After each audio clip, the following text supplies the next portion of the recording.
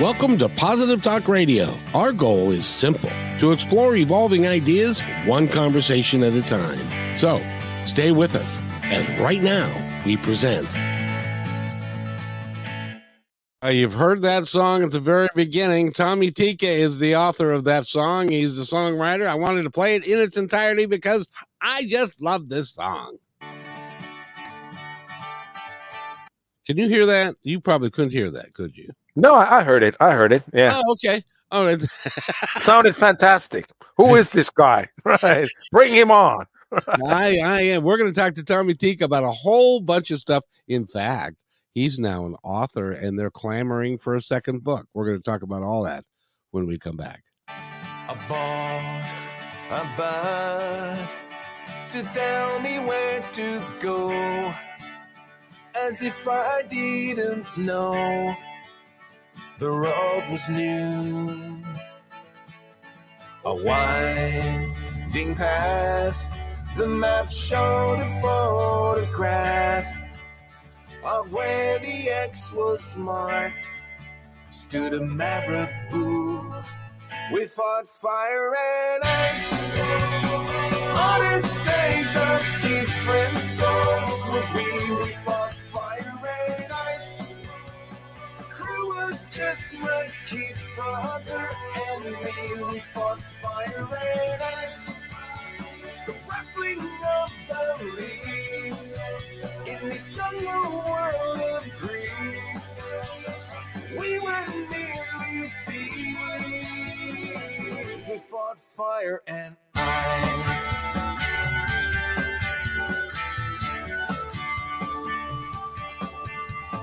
Our bunk beds had a precious view. A skeleton or two would fake us out. All we dreamed of gold, stones of emerald green, a treasure unforeseen. Let ho it shout. We fought fire and ice. Odysseys of different sorts were we fought fire and ice. Our crew was just my kid brother and me. We fought fire and ice. We anchored in the bay. I heard the first mate say he was taking charge.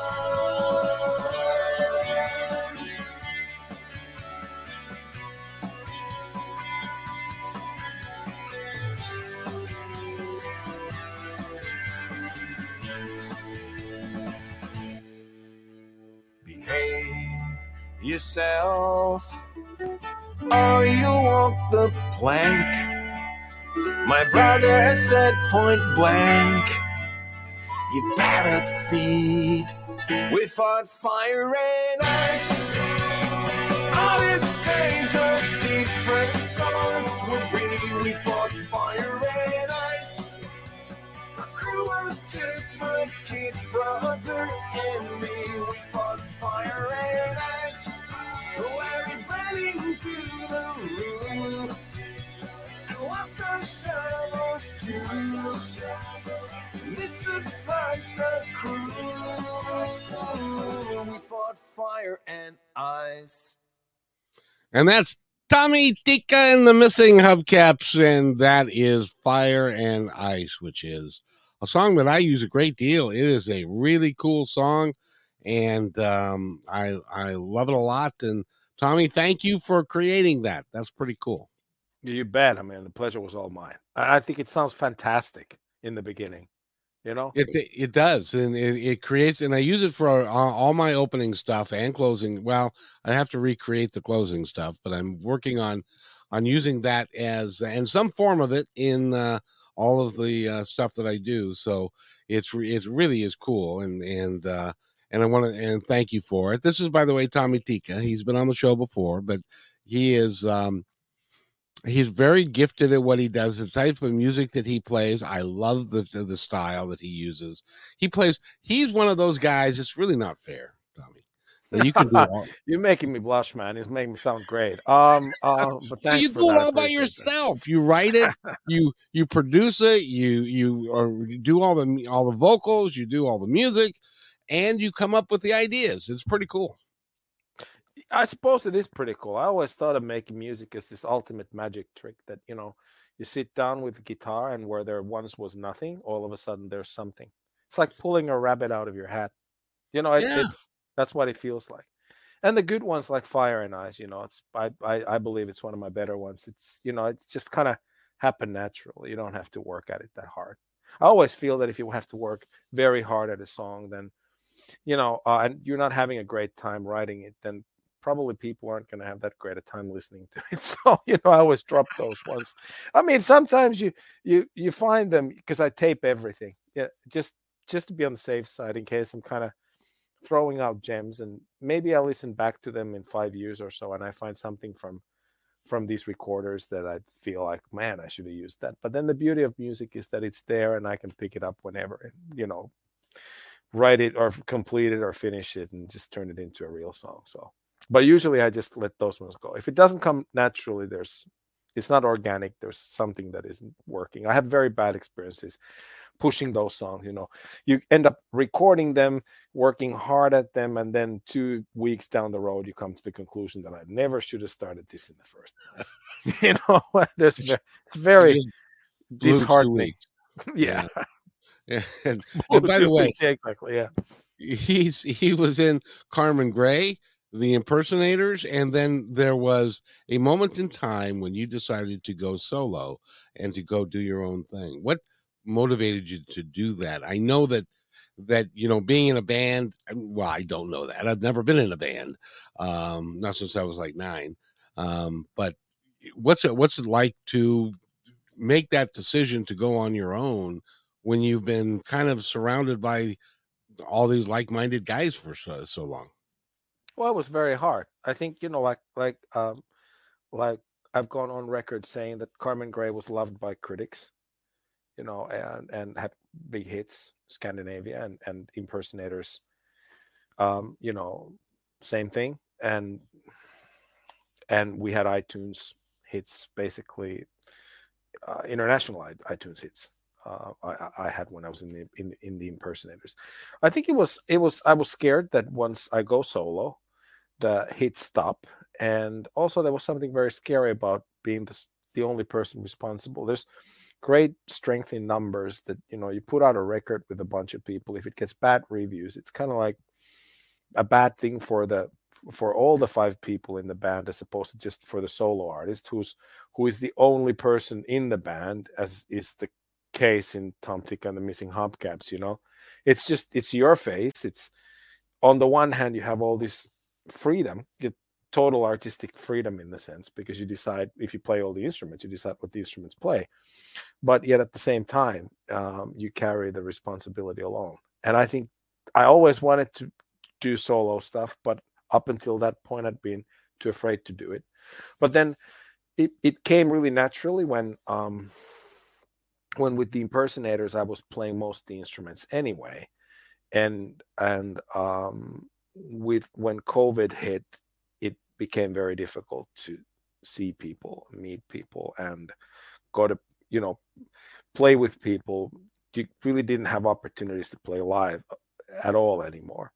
Not that Impersonators were doing a lot of that, but to a certain extent. But so then it was very natural for me, when everybody else was taking a break, just to start messing around with music in my home studio. And that's how that first 3-song EP, Working Class Voodoo, came about. I just started writing songs, and this time with my wife, because she's very musical, and obviously we're both stuck at home. Nobody can go to work, like it's COVID, lockdown, going crazy. The kids are running around. It's like I saw this meme back in 2020. It was a funny meme. It said day 3 working from home, and the kids were taped to the floor and gagged. So I mean, that was basically the case here. And so whenever the kids took it, they would go down for a nap. That's when my wife and I got the instruments out, came upstairs, and started jamming, and all those. I think we collaborated on all those 3 songs on that first EP, and it was fun.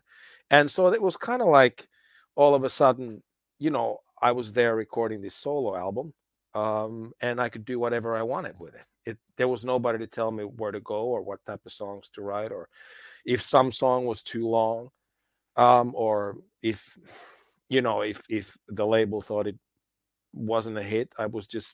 That's how the Missing Hubcaps, Tom Tikka and the Missing Hubcaps, that's how it started. It just did whatever I wanted, because up until that point it had been very, very supervised by the label, because I've always been with a label, but it had been very supervised, and as to what kind of stuff to produce, and are you sure there's a hit here, and write another one, we're not convinced. So this time I was just writing whatever I wanted, and then I started shopping the EP around, and I played it to Michael Stover, who's ultimately the guy actually who brought us together. Yep. But and he loved it and said, yeah, I'll put it out. And he's got MTS Records, of course. And that's basically how my solo career started. And the EP got great reviews and was well liked.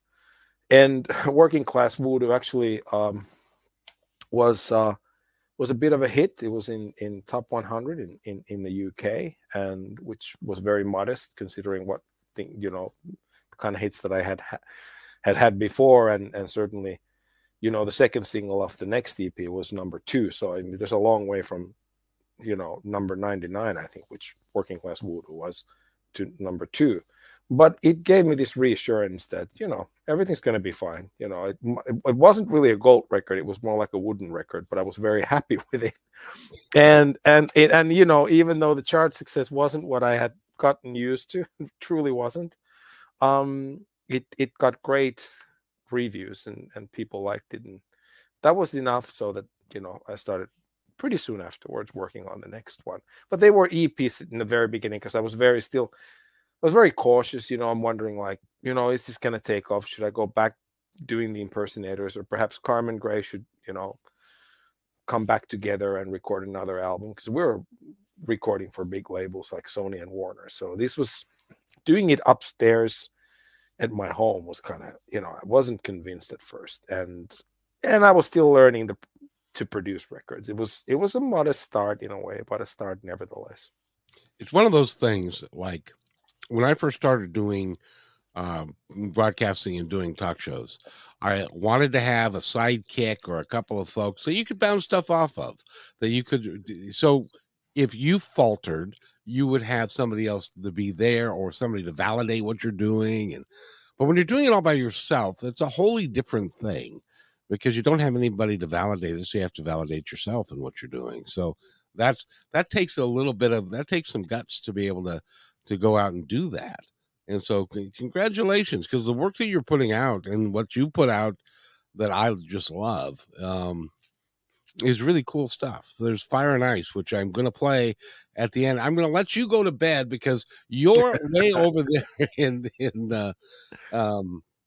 it's pretty cool. He's a dad. He's got 6 kids, one of which is 8 years old and is now a champion soccer player, or football, as they would call it. And so he spent all day in the field watching the kids play. I'll bet you your son fell asleep on his way home. Oh, yeah. I mean, yeah, that's right. And we had the little brother with us. So, the 6-year-old, he dozed off as soon as we got in the car. I mean, but it's, on the one hand, it's wonderful to see your kids play. But yet, there's the other side to it where you're getting hungry, and everybody, I mean, all the parents who've been standing there, at the football pitch, this, it's wonderful, but yet at the same time, you do it 3 times a week. I hope he appreciates it. Let's put it this way. By the way, do you have McDonald's over there? Oh yeah, I mean, that aren't those everywhere. When I was a kid, like we lived in California, right? So we'd spend the summers in Finland. Back then, there were no McDonald's here, but we'd tour Europe. We'd kind of take the ferry from Finland to Germany, and then my dad would drive us around, go to all these different countries. We'd spend like 5 weeks on the road. They were great trips.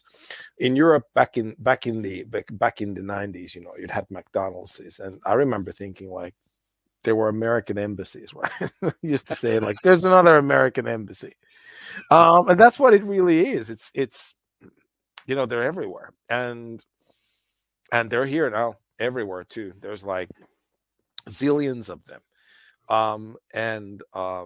yeah, and the kids love them. I mean, I love them too. But it's one of those things where it's like the soccer game and then the drive-through at McDonald's and then eat something and pass out on the way home. Yeah, I mean yeah, exactly. Everybody else can fall asleep except Dad because he's driving. So, Yes. but So thanks, Dad. You've been working hard all day and with your kids and stuff. And I wanted to also talk to you about now the music.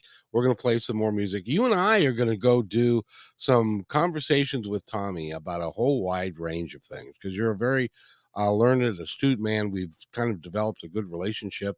And it was a very good relationship. And so I would love to talk to you about a whole wide range of issues and play your music at the same time. So we're going to kind of put together a little series here of that. But I want to talk to you about your dad because okay, dads cool. are very important. And Yeah. yours was so important. You wrote a book. Yeah. I mean, my dad was he was an incredible guy because he'd left home when he was 15 and he joined the Merchant Marines and forged his mom's signature because he was that young. You could join the Merchant Marines in Finland when you were 16, and he sailed around the world on these merchant ships. And I mean, all the stories that I heard growing up were just incredible. He'd go to South America, he'd be in Rio when he was 16, dancing the night away, drinking. His stories were filled with the Argentine secret police and prostitutes. And whenever my mom wasn't there, obviously, he'd get me. It's like, Tommy, I got to tell you this story, this thing that happened to me in Buenos Aires in 1964 or whatever, and they were just incredible stories. And even at the time, as a very young dude, I thought, I should record these. I should, or rather, at first, I thought, my dad should write a book. That's what I always thought, that he should write a book because they were wonderful. They're very exciting. And he returned to all these different stories, especially the one where he claimed he met Josef Mengele in, the famous Nazi or infamous Nazi war criminal. Oh yeah. In Brazil. And a lot of the Germans that lived in those parts. Not sure if that ever happened. My dad could spin a tale like no one else, but whether that was true or not, I always did feel like that these were incredible stories, very entertaining. And it was almost like, I guess the word that I'm looking for is compelling. I just, once you sat down with him, you started talking, telling you stories. It just almost, you didn't want the night to end. And like I said, I always thought these should be written down. I never really got around to it because they were his stories to begin with. And I think it was 2000 and I want to say maybe 18 or 19 when I started talking to him. I said, like, look, Dad, I'd like to write a book. And I want your stories to be in the book. It's going to be fiction, but the book is going to be about this Finnish merchant marine. And I want all your stories so I can write about the past, because in the book there's the present and then there's the past. But I've never been a merchant marine, so I needed to know stuff. What happens on the ship, how to get paid, what were the routes, how long did it take from Europe to Latin America in those days? Why were they going to Latin America? What happened in the port? And all sorts of things. They were important things to, I needed that knowledge to write a credible story, because if somebody reads it and they've actually been a merchant marine, let's say they're in their 70s, and they could just say that, oh, it wasn't like that at all. So my dad agreed to be interviewed. So I take my iPhone and place it on the table and started asking questions. I love those interviews. He's passed on now. I return to them every once in a while. Yeah. And he told all the stories or retold them because I had heard them countless times before.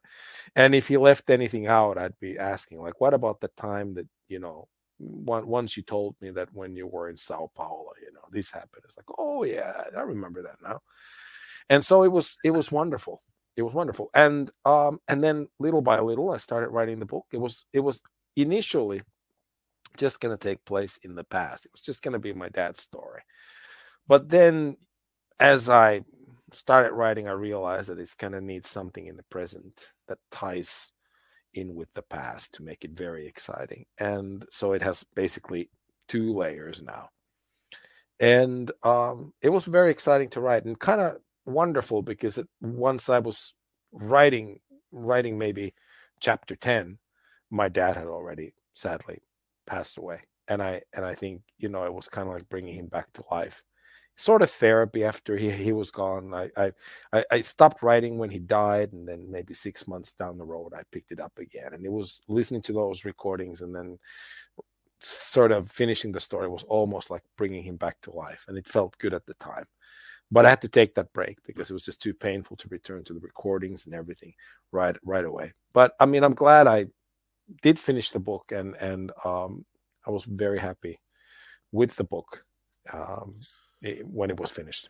Well, you're not alone. There are others that were very happy with it too. Yeah, yeah. People who've read it say that it's a good book. So yeah, well, and your publisher has asked for a second one, hasn't he? Yeah, we talked about a sequel, and I kind of and I haven't started writing it yet, but I know what's going to happen. So, and I also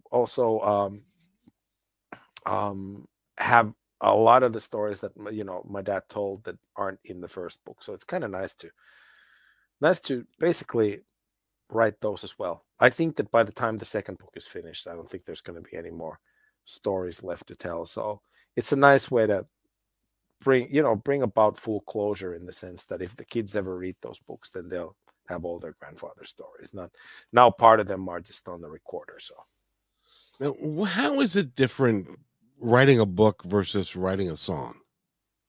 Well, I found it to be a lot harder to write a book. And first off, if you think in terms of writing a novel, it's like 250 pages, 300 pages, and you got to keep it going. You gotta go. It's hard work. I felt it was hard work. It took me years to get the book together. And then if you want to make it special, it's even harder. I think people who publish something every year, some of these authors are great. I'm not gonna, because I've always been an avid reader. If they're great books, some of them even fantastic, but I mean, they're pretty much the same story all over again. And I wasn't ever going to write many books. I think that if you're able to produce 2 or 3 that are actually kind of distinct and compelling and have something very special about them that isn't your usual run-of-the-mill detective story or love story, I think in my book, that's an achievement in itself. And so I if I can make the second one as good as I feel the first one is, or exciting and a little bit different, then I'll write it and then I'll publish it. But if it isn't, if I feel it's not up to snuff, or if I feel that it's somehow repetitive or maybe more of the same or not as unpredictable as the first book, I dare you. I mean, I don't think anybody's going to really guess how it ends. Nobody did at the publishers. No one who has read it has guessed. And so I think that it just to spin the ending was for me was 4 months. I wrote 121 different endings. I have them all. And at the last moment when I was sending the manuscript in, like 2 days prior, I realized that that's how it's gonna end. That's how it has to end. You know? Did you leave an opening for the sequel? Yeah, I did. That was the whole. I always wanted it to have that because there was a moment when I realized it was actually going to be a pretty good book, and then I felt that well, I have all these stories that maybe it'll do well enough. I mean, it was never going to be a bestseller. It wasn't that. That's just um, I don't have. I'm not a big name as an author, so I mean, for people to even find it, but I wanted, just in case, there was part of me who wanted to return to the story, and yeah, there is that. Keep in mind that word of mouth is gold in publishing, and you may, it may take a little while because you don't have the a lot of media backing you, but word of mouth, a good book will sell, and it may Yeah. take a little time, but it'll get there, and they like it. Well, see, they're not going to invest the time, money, and effort to have you write a second book if they don't think it's worth it. Oh yeah, sure. I mean that's very cool. I agree with you. And I, to be honest with you, I was honored to be given an opportunity to do this. I wasn't even sure. I think I had written half of it, and I wasn't sure if I was ever going to be able to finish it. It was that hard for me. Yeah. Because I wanted to get all the characters. Most of them exist in real life. And I wanted to I wanted to get the words they're using, and the speech patterns and the characters' attitudes just right. Yeah. And the protagonist was easy because he's a guy called Tom Sundell, and so he's kind of like a combination of me and my dad, because you got to bring a lot of yourself into the character as well. And but it, like I said, it was difficult for me to get it together, but in the end, I was very happy with it. Well, congratulations. The name of the book is Perfect Reflections, and you can pick it up at Amazon and any one of the booksellers, and or you can go to, they get it now off your website? No, I'm afraid not. No, Okay. It's not downloadable, or it's not sold there. But I should probably put in a link, to be honest with you. But I just checked yesterday and I realized that I haven't done anything for that. So, but yeah. Well, it all happens in good time, and it happens the way it's supposed to. So, Perfect Reflections is the name of the book. Tommy Tikka is the author, and go get it. I love the cover. The Yeah. cover's really cool. It's a good one. Yeah. Who did the cover for you? The publisher. Yeah. It's really, really is cool. It's got that looking back in the and into the future and that kind of thing. So that's cool. Now you were talking about there were several songs that you did. Now, Doormat, was that one of the bigger ones? That was one of the bigger ones. That was number one. Yeah, that was a number one hit. That was the number one hit. That would be, well, let's, what do you think about just to kind of give them a flavor of some more of your music? Could you mind if we play the video for Doormat? No, that'd be great. Now this becomes to see whether I'm technology challenged. That was one of the coolest videos to shoot. I play all the roles in it, and we went to this local theater that had all the costumes that we needed, and I'd be changing clothes all the time, and just, I mean, if you're gonna play it, people are gonna see it. But it was funny. I have very fond memories of Doormat music video. Or are you just playing the song? No, I'm gonna do this. I'm gonna play the it's let's see, it's right there. I'm trying to maximize it so that but if you go under, if there's a tab called videos, there's the Doormat music video there as well, if you want to. But that's that's what this is, should be that one. Let me see. No, hold on. I want to do videos. That's what right. Oh yeah. we go to and Doormat. I love your titles. I'm done with the blues. Venetian rubber boots. I actually always put a lot of thought in them. I always felt that a good title is halfway getting there. Oh yeah, there's Doormat. Exactly. So here is Doormat.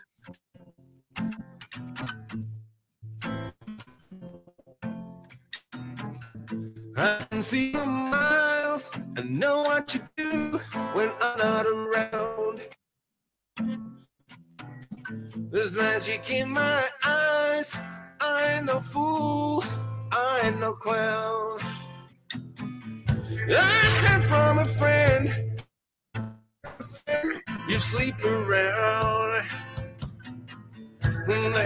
There's just one thing left to do before I skip town. Before I skip town, I will bring you down. I'm gonna leave you flat. I will break your heart and make you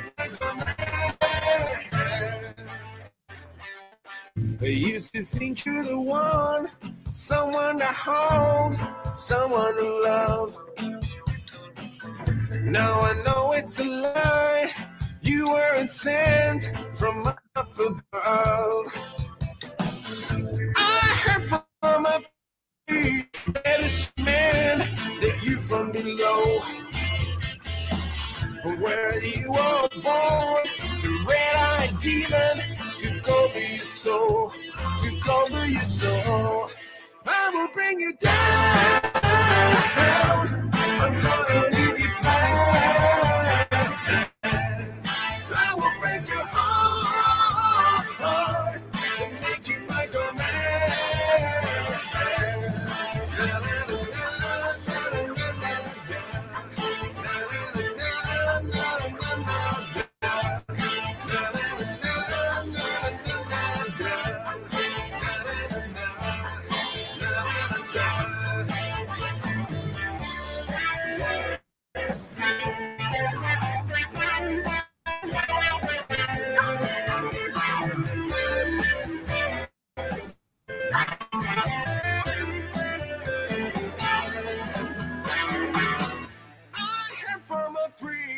A medicine man that you below. I will bring you down. I'm gonna leave you flat. I will break your heart and make you my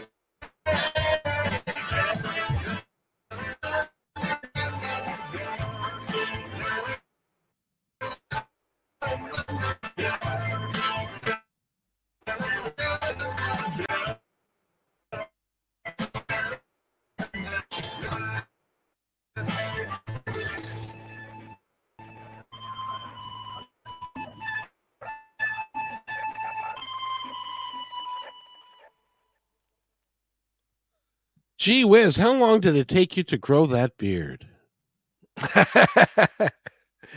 Wow, long ass time, right? But I mean, it was a great deal. Sorry, you had a great deal of fun putting that together. Yeah, that was the most fun video that I've ever been part of. I think that, and just to go and then, it just trying to get into all these different roles and overact and make it actually fun, make it like theatrical, and I just had a great time. I felt really odd about being dressed as a woman, though. There's something about I it. can only imagine. First off, because you look in the mirror and you realize that I'm not very good looking as a woman, and, and so which is great, I suppose, but yet wearing, it was weird, but it was fun. It was fun, and I mean, nobody had to really twist my arm. I was kind of jumping into the dress. So it was good. It was good, clean fun. I loved it. It was a good video and a great song. And that was number 2? Number 1. Doormat. Oh, that went to number 1. It shot to number 1. Yeah, it was Now, when mean, we say, tell me I'm confused. When we say went to number one, number one, what? What chart? iTunes, international iTunes charts. So it was sort of charting in more countries than one country, which was great. Oh, gotcha. Because you also did something else that I don't even find it on your website anywhere. Maybe I haven't looked hard enough, but you won an award recently. Yeah, for the And International Songwriter Association. Yeah, yeah, yeah. did you put that on your website? Yeah, it's there. I actually, the label asked me to put a new page there, a sub page that says accolades. You know, it's just achievements, and it actually lists everything now. I always felt very weird about that though, because I'm not, I really didn't get into music to write number one hits or win awards. I mean, it's easy for me to say now, and nobody will believe me. But I really, you know, I came in the old school way. It was just I wanted to attract women, you know. The rest of it just that was really it, you know, just to get a girl. And it grew from there, where I actually fell in love with music production and playing and writing songs. And I mean, you know, one thing leads to another, and once you get a little bit of success, you probably want some more, and you live and learn, and you learn to write better songs, and learn to produce better records and so forth. But you know, I'm very grateful, very honored to have all that up there, and I look at it now and I'm thinking it's great, because then it means that people have nodded their heads to what I'm doing. Boy, no kidding. Because you've got, let's see, 2, 4, 6, 8, 10, 12, 14 songs that have charted. Yeah. And all of them are, I know a couple of them are the impersonators, and the rest of them are you. Yeah, I didn't list Carmen Gray's because I, you know, always I probably should, but I felt that you know, for me to put them up there, because I wrote those songs with my brother, and they're sort of every bit as much his achievements as they are mine. And but I might put them up there, you know, make something maybe under, I have sub page for Carmen Gray, maybe I'll put it there. But yeah, so there's those two. There's like 6 or 7 more. Oh yeah. But the Hollywood Music in Media Awards. What was that? That was a nomination. That was for Doormat. That was for Doormat. Ah. And that was a big one. It just, you know, yeah. I was nominated, and I got into the finals, which was amazing. Didn't win, but I got close enough so that they wanted an acceptance speech from me, just in case I won. So I mean, it was a great honor. That's the biggest one, you know, even though I've won the ISSA awards. That's the Hollywood Music and Media Award. Being nominated was the achievement. They mailed you the award because you didn't go. Right. Yeah, that's right, for ISSA. Yeah. Now, the Hollywood Music Award, did they have a red carpet, and did you go? Yeah, but no, I didn't. It was Corona. I mean, a lot of these things happened during Corona, and last year I could have gone to Atlanta for the ISSA, the gala, but it just really didn't gel well with our vacations and my work and so forth. So it became, I had already sort of made up my mind that this year I'm going to go. But no, it just, I couldn't make it happen. And it's regrettable. I would have wanted to be there. I mean, especially now that I know that I was going to win. But I mean, this is, yeah, it's life. And as wonderful as it was, and I'm honored to have received that award. It's, you know, I couldn't make it happen. Now I'm looking at your accolades, and I'm saying to myself, this is a guy of note. This is a guy that is like one. It almost feels like you're one song away from really taking off. Is that how you feel? Well, I mean,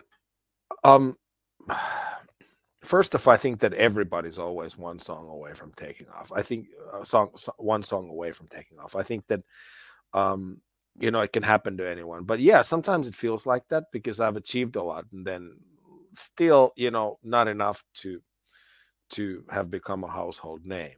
I'm not sure how important that is though, because at the end of the day, you're making music that you like and you hope somebody else will like too. But I mean, obviously, if I'd get one of those huge worldwide hits, I wouldn't mind. I mean, I'd be lying to everybody if I said I would. It'd be fantastic. But I'll keep on trucking whether I get that one song or not. It's not about that for me. So it's a songwriter writes, a singer sings, and a musician plays, and a producer produces. It's as simple as that, and you do it because it's a lifestyle. There's no other way to live. And I think had I just been in it for the awards, I would have quit a long time ago, because I'm a bit of a late bloomer in the sense that a lot of these are like from the past 5 years. And I mean, I started when I was 16, Right. and Carmen Gray happened when I was in my late 20s and early 30s. So I mean, you can do the math. I mean, it wasn't instant success. So I've always been in it for the long haul, if that makes sense. Oh, yeah. Oh, yeah. But the other thing is that if you had that mega hit, or you became that mega star like a Garth Brooks, or it's not just to pick a name, somebody like that, it would be hard for you to go stand all day on the sidelines of your son's soccer game Yeah. without being bothered by a bunch of fans. Oh, well, yeah, and not only that, I mean, I think that having been a major label artist and having had a lot of that, not a lot, but some of that, it's a lot of touring, it's a lot of being away from home.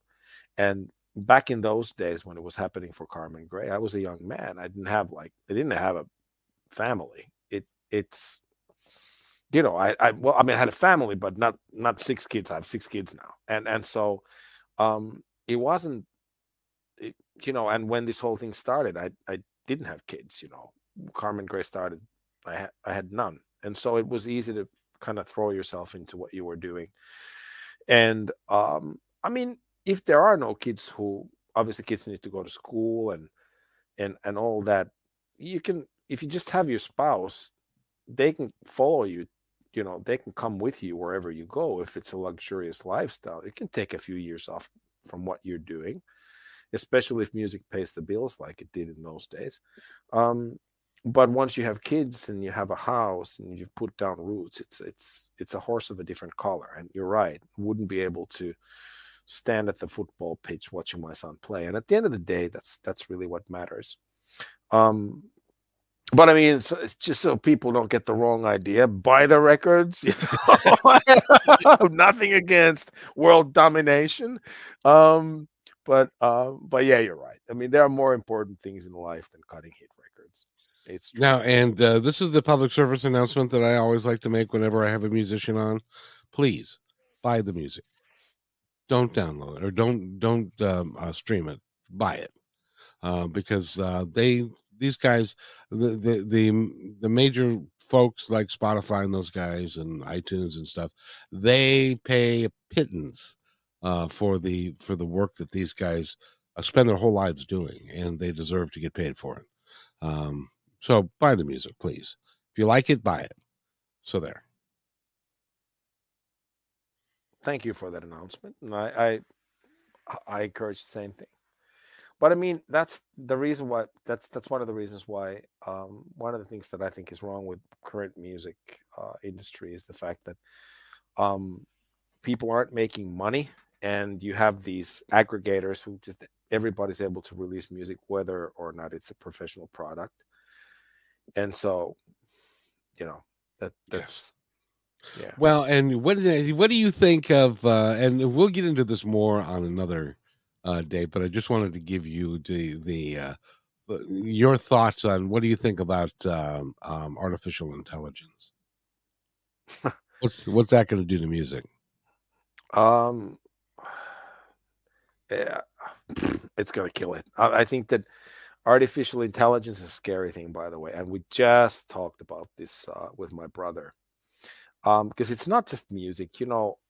It's easy for us to sit here now and say or talk as if this was just a case, or if this just had something to do with writing songs or painting painting pictures or whatever.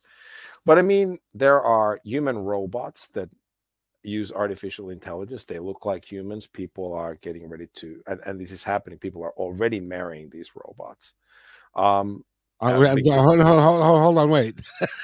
Yeah, Are you, I'm just saying that artificial intelligence as a concept, technology, it's getting out of hand. On the one hand, you have computers writing songs, but on the other hand, you have computers inside robots that are simulating human behavior, and that's now? that's now. And yeah, Holy shit. and just to give you, there was in the news, that's now, it's very now. And you can Google these robots. My God, they're like 10 grand, but they sure do look like people. Not probably up close, but you know how quickly technology develops. And there was this big news flash about a Google engineer. I might not remember who he was, but I think it was a Google engineer who was developing artificial intelligence for some project. And then as he was developing it, he asked the artificial intelligence that, how would you feel if I turned you off? And the computer answered that I would be very sad because we've developed a relationship. And I think that right now, as I started researching that, and I talked to some of my engineer friends, they said that there are crisis lines where you think you're talking to a human being, but you're actually talking to a robot. Oh my God. And so they haven't really been a success, but what they're trying to do is that they're actually trying to, because you call a bank, you go to a robot in Finland these days. Yeah. How may I help you? Could you please state what you want help with? And then you go like, loans. Okay, sir. Well, let me put your call through.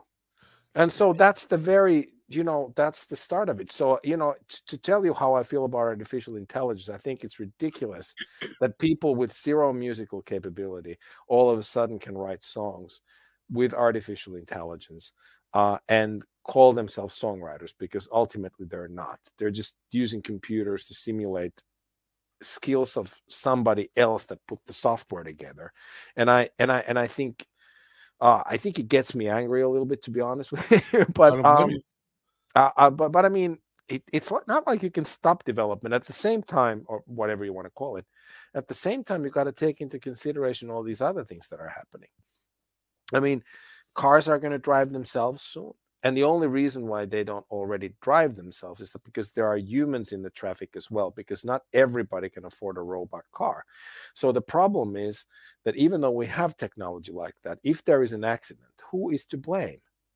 It'll be the fault of the human. And also, let's say that a robot car comes into a situation where you have, no way out of a crash. And then you need to decide whether you're going to kill the old person who's there on your left, or an infant who's there with his mom who's there on your right. I mean, a human being makes a certain decision, but a robot who is programmed a certain way might choose to kill the old person instead of the infant, because the old person's kind of one foot in the grave already. So depending, and I mean, this is not something I'm saying it doesn't really reflect my values or thoughts, but I've talked to a lot of engineers because I know a lot of people. And I mean, how do you, that's not a problem you can solve. And so whose fault will the accident be? Because a robot will do a computer will always do certain things the same way, the way it's programmed to do. Right. Whether now, going back to what I was saying about the Google engineer and the artificial intelligence, whether these programs or software or whatever, I'm not an engineer, I don't know enough, whether they're going to keep learning and take on these develop conscience, which I'm not sure that that's possible. We don't know. But here's an interesting question I asked a friend of mine, like, how would you feel if you were in crisis and you called some crisis hotline and you would get help, and then 2 weeks down the road you learn that you've actually been talking to a robot? And he said that I'd flip, that I'd be insulted, that how dare they? But then again, here's another thought. There's narcissistic people and sociopaths out there, according to recent research, in greater numbers than we've ever thought they exist. Yep. What's the difference between a person without empathy, which basically narcissists are? What's the difference, you know, between a robot and that kind of person who doesn't really give a toss? So I don't think it's that. I don't think it's that we want to deal with a person. I think it's that we want to deal with a big-hearted, empathetic person, and we always assume that everyone is like that. And it's sad, you know, the sad thing is, Tommy, is that because of some of the, especially in my country and your, you know, the United States, you grew up in California, especially in this country, there is, because there are political leaders who have opened the door to narcissism, and there are people who now think, hey, my time has come, it's okay, I don't have to hide anymore. So I don't know that we have more than we ever had, but they're just coming out of the woodwork because they feel more safe to do that. Yeah, I mean it's more acceptable these days. It's just the way It it should is. And not be, but it no, is. no, it shouldn't be. But I guess they've always been around to a certain extent, and certain careers, of course, attract these sort of people more than others. But I mean, it's an interesting thing, because if you Google enough and you read enough research, and I'm talking about medical journals and things like that that are, you know, that are reliable, it you find out that, you know, it's a field that hasn't really been researched enough in the past. But I mean, going back to artificial intelligence once again, I mean, I'm scared of it, but at the end of the day, it's just because I don't know it. We don't know what the future will be like. You know, imagine going home to a robot who's gonna welcome you with open arms, and you can't really say if it's a robot or not. I'd rather have a You know, dog. well, I mean, me too. But I mean, but I mean, here's a thought. Here's a thought. You know, it'd be nice to have company, wouldn't it? I'm not saying that there Well, has to be yeah. any, right. There doesn't always have to be something, you know, dirty about it. Although knowing myself, you know, Well, I'm a nice man. You know, you I do just don't. realize that will be, since porn is like the number one money making industry in the world, that it won't take very long, and you will have robots saying, "Hello, dear, come here, dear," and you know that'll be Oh, and that's people are going to say, "Oh, it's just there for company." It's like exactly. everybody. We mentioned McDonald's. Nobody admits that they love McDonald's. It's the best food ever. Nobody's going to come to you and say that my mama never made anything as good as McDonald's fries, right? That's right. Nobody will ever say that. But yet at the same time, it's the most popular restaurant in the entire universe ever. And in France, I just learned there are more McDonald's in France than anywhere else in the world. You know, no In other country, fact, no other country has as many McDonald's restaurants as France, which doesn't make any sense, because if there ever was a nation that you'd think does not support or go to McDonald's, it'd be the French. Wouldn't you you would agree? think. Oh, that's absolutely. I would think, you know, a little glass of red wine and something that would be nice and things, but rather than a Big Mac and a Coke. That just doesn't seem right to me. No, I mean, it's like people running into each other at McDonald's. Like, what are you doing here? Oh, I don't know. I just walked in.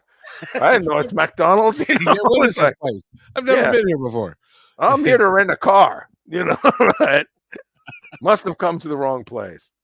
I gotta tell you, Tommy, I really enjoy our conversations, and Likewise, I love your music, and I love what you do, and I'm excited to do these and to put them up there, and I'm going to take Fire and Ice and create a little video behind it so that it's reflective of what we do and stuff. And then I'll play it for you. I hope you'll be proud of it.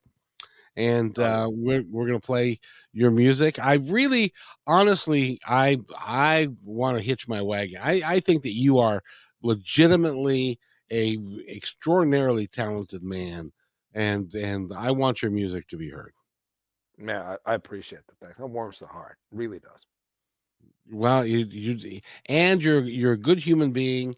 you've got 6 kids, and you're living a good life, and stuff. And so, you should be really proud of who you are. And thank Thank you you. for coming and doing this show. My You add a whole pleasure. I bunch to mean, it. I love these chats, and I'm like I said, it's good to hear we're going to be doing some more of these. So I it's pleasure Yeah, to me. I would love to do them now because it's like let's see, it is correct me if I'm wrong, it's 8 o'clock your time. Correct. It's eight Yeah. o'clock your time PM. So you've already had Saturday, and it's 10 o'clock Yeah. my time Saturday morning. So I haven't had Saturday yet. Can you tell me how my Saturday is going to go since you've already been there? You're going to meet a robot.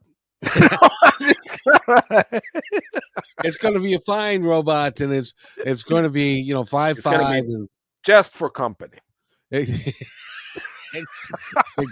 Ex- exactly. No, It's it'll be a good Saturday. Sorry, I just well, uh, it's interesting. I just for a lark, you can't even say this and say I just wanted to see, because people go, no, you didn't. You were off. You were shopping, and it's like, so I was just looking at and so I just Googled.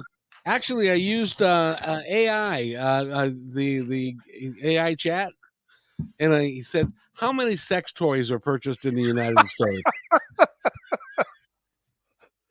You have no earthly idea how big of an industry that no. is. I mean, of course it is. I mean, it's kind of, to be honest with you, it's kind of weird that it is such a touchy topic, because this is what people do. I mean, it's part of who we are.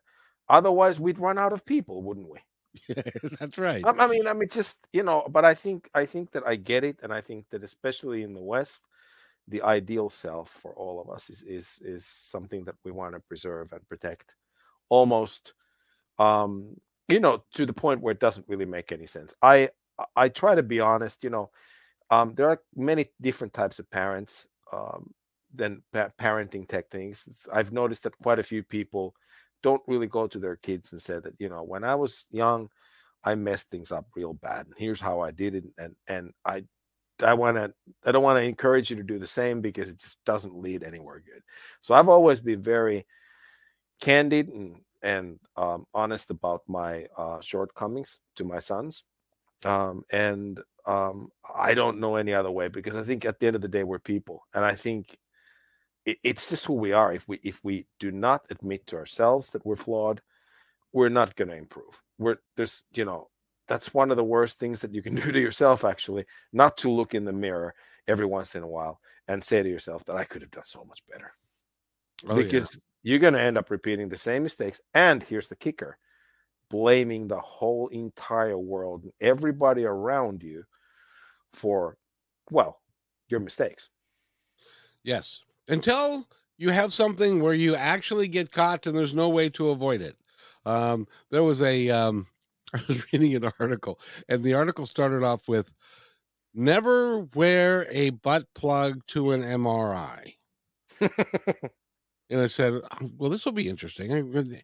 Apparently, I had no idea, but apparently this guy thought that the device he was using, which they call a butt plug, was plastic. Turned out to be metal on the inside, and when it went through the MRI, it jettisoned it into his abdomen. Okay. Jeez. And so at that point, Jeez. he can't really say, I don't have any idea where that came from or where that was. And so they had to do a couple surgeries to Jeez. eradicate it. But Jeez. Oh my God. just another Things story. that can happen. No, but things that can happen to you. Exactly. And then you have to go home and explain that to somebody. But I can see how easy that would be. But I mean, but I mean, seriously, I think that, and hopefully we'll touch upon this topic later on in sort of podcasts to be. But I think it's quite important and also quite challenging, I think, for people to admit that they're people. And I think, going back to your comment about the certain industry. I mean, there's a reason why it's so big. Oh yeah. Nobody. It's one of those big things that nobody talks about. That's right. Just like McDonald's. You know? Yeah. Exactly. So, young man, your kids are tired. You must be exhausted. I'm gonna, and it's evening time. It's time for a glass of wine and to relax for a little bit before Absolutely, yeah. we'll send them off to bed. And I want to thank you again for being here. And I really enjoy our chats. And what I'm going to do is I'm going to play I'm going to let you go, but because I want to play Hearts on Fire. Can I play All Hearts right, on Fire? awesome. Yep, go ahead. It is a really it is my favorite Tommy Tikka song. All right. And although Fire and Ice has become a close second, so I really love them both. I love a lot of your work, and a lot of it has to do with who you are and the type of music that you play. And so Tommy, is there anything you'd like to say before we go?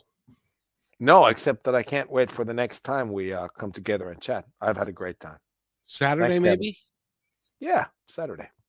Let's do Saturday. Let's so do you Saturday. At 9 Pacific, and I don't know what do they call it your time? What time is it? It's 8 o'clock. 8 o'clock Central European time. Oh, is that what it is? Okay. Yeah, it is. Yeah. Okay. So, Tommy, thank you so much. You're welcome to hang out with me and listen to this, or go see your kids before they go to bed.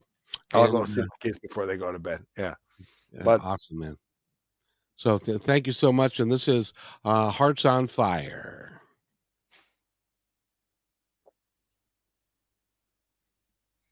Hearts on Fire.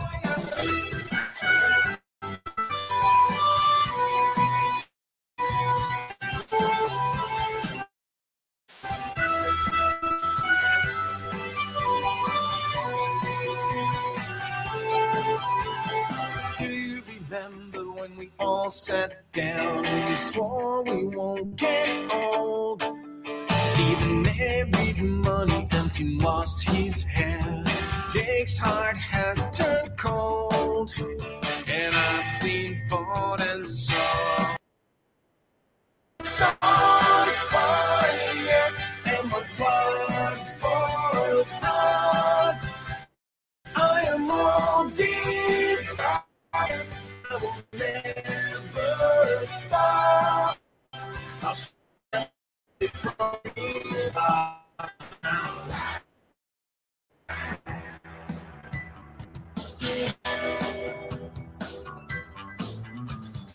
Did I mention Ken hates his wife, but just in secrecy? Bob got fired and Art's in jail. Matt's in therapy.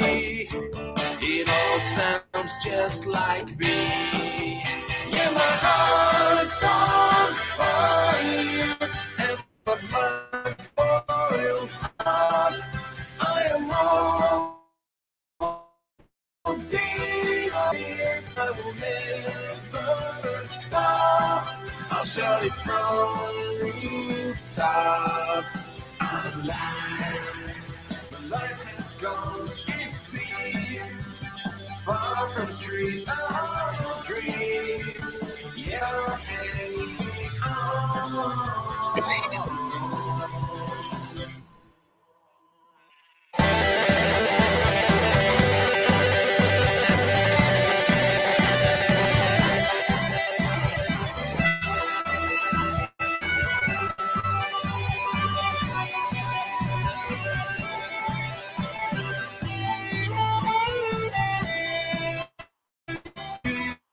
Remember when we all sat down and we swore we won't get old? Stephen married money, empty lost his hand. Yeah, my heart's on fire, and my blood boils hot. I am always stop. Your heart's on fire, and the boy's heart. I am on desire. I will never stop. I'll shine from rooftops.